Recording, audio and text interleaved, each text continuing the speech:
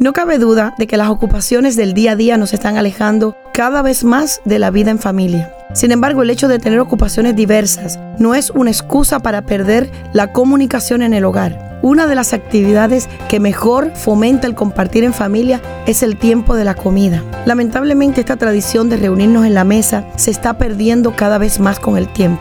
Hoy quiero animarte, hombre o mujer que me estás escuchando, y que todavía tienes hijos en casa, que valores el tiempo con ellos, que valores el tiempo en familia. Si durante la semana se te hace un poco difícil, invierte los fines de semana en tus hijos, en tu esposa, en tu esposo. La comunicación familiar fortalece el matrimonio y aleja a nuestros hijos de los vicios y de las malas compañías. Como padres, somos responsables ante Dios por la educación y la formación de nuestros hijos, ya que ellos serán la generación del mañana.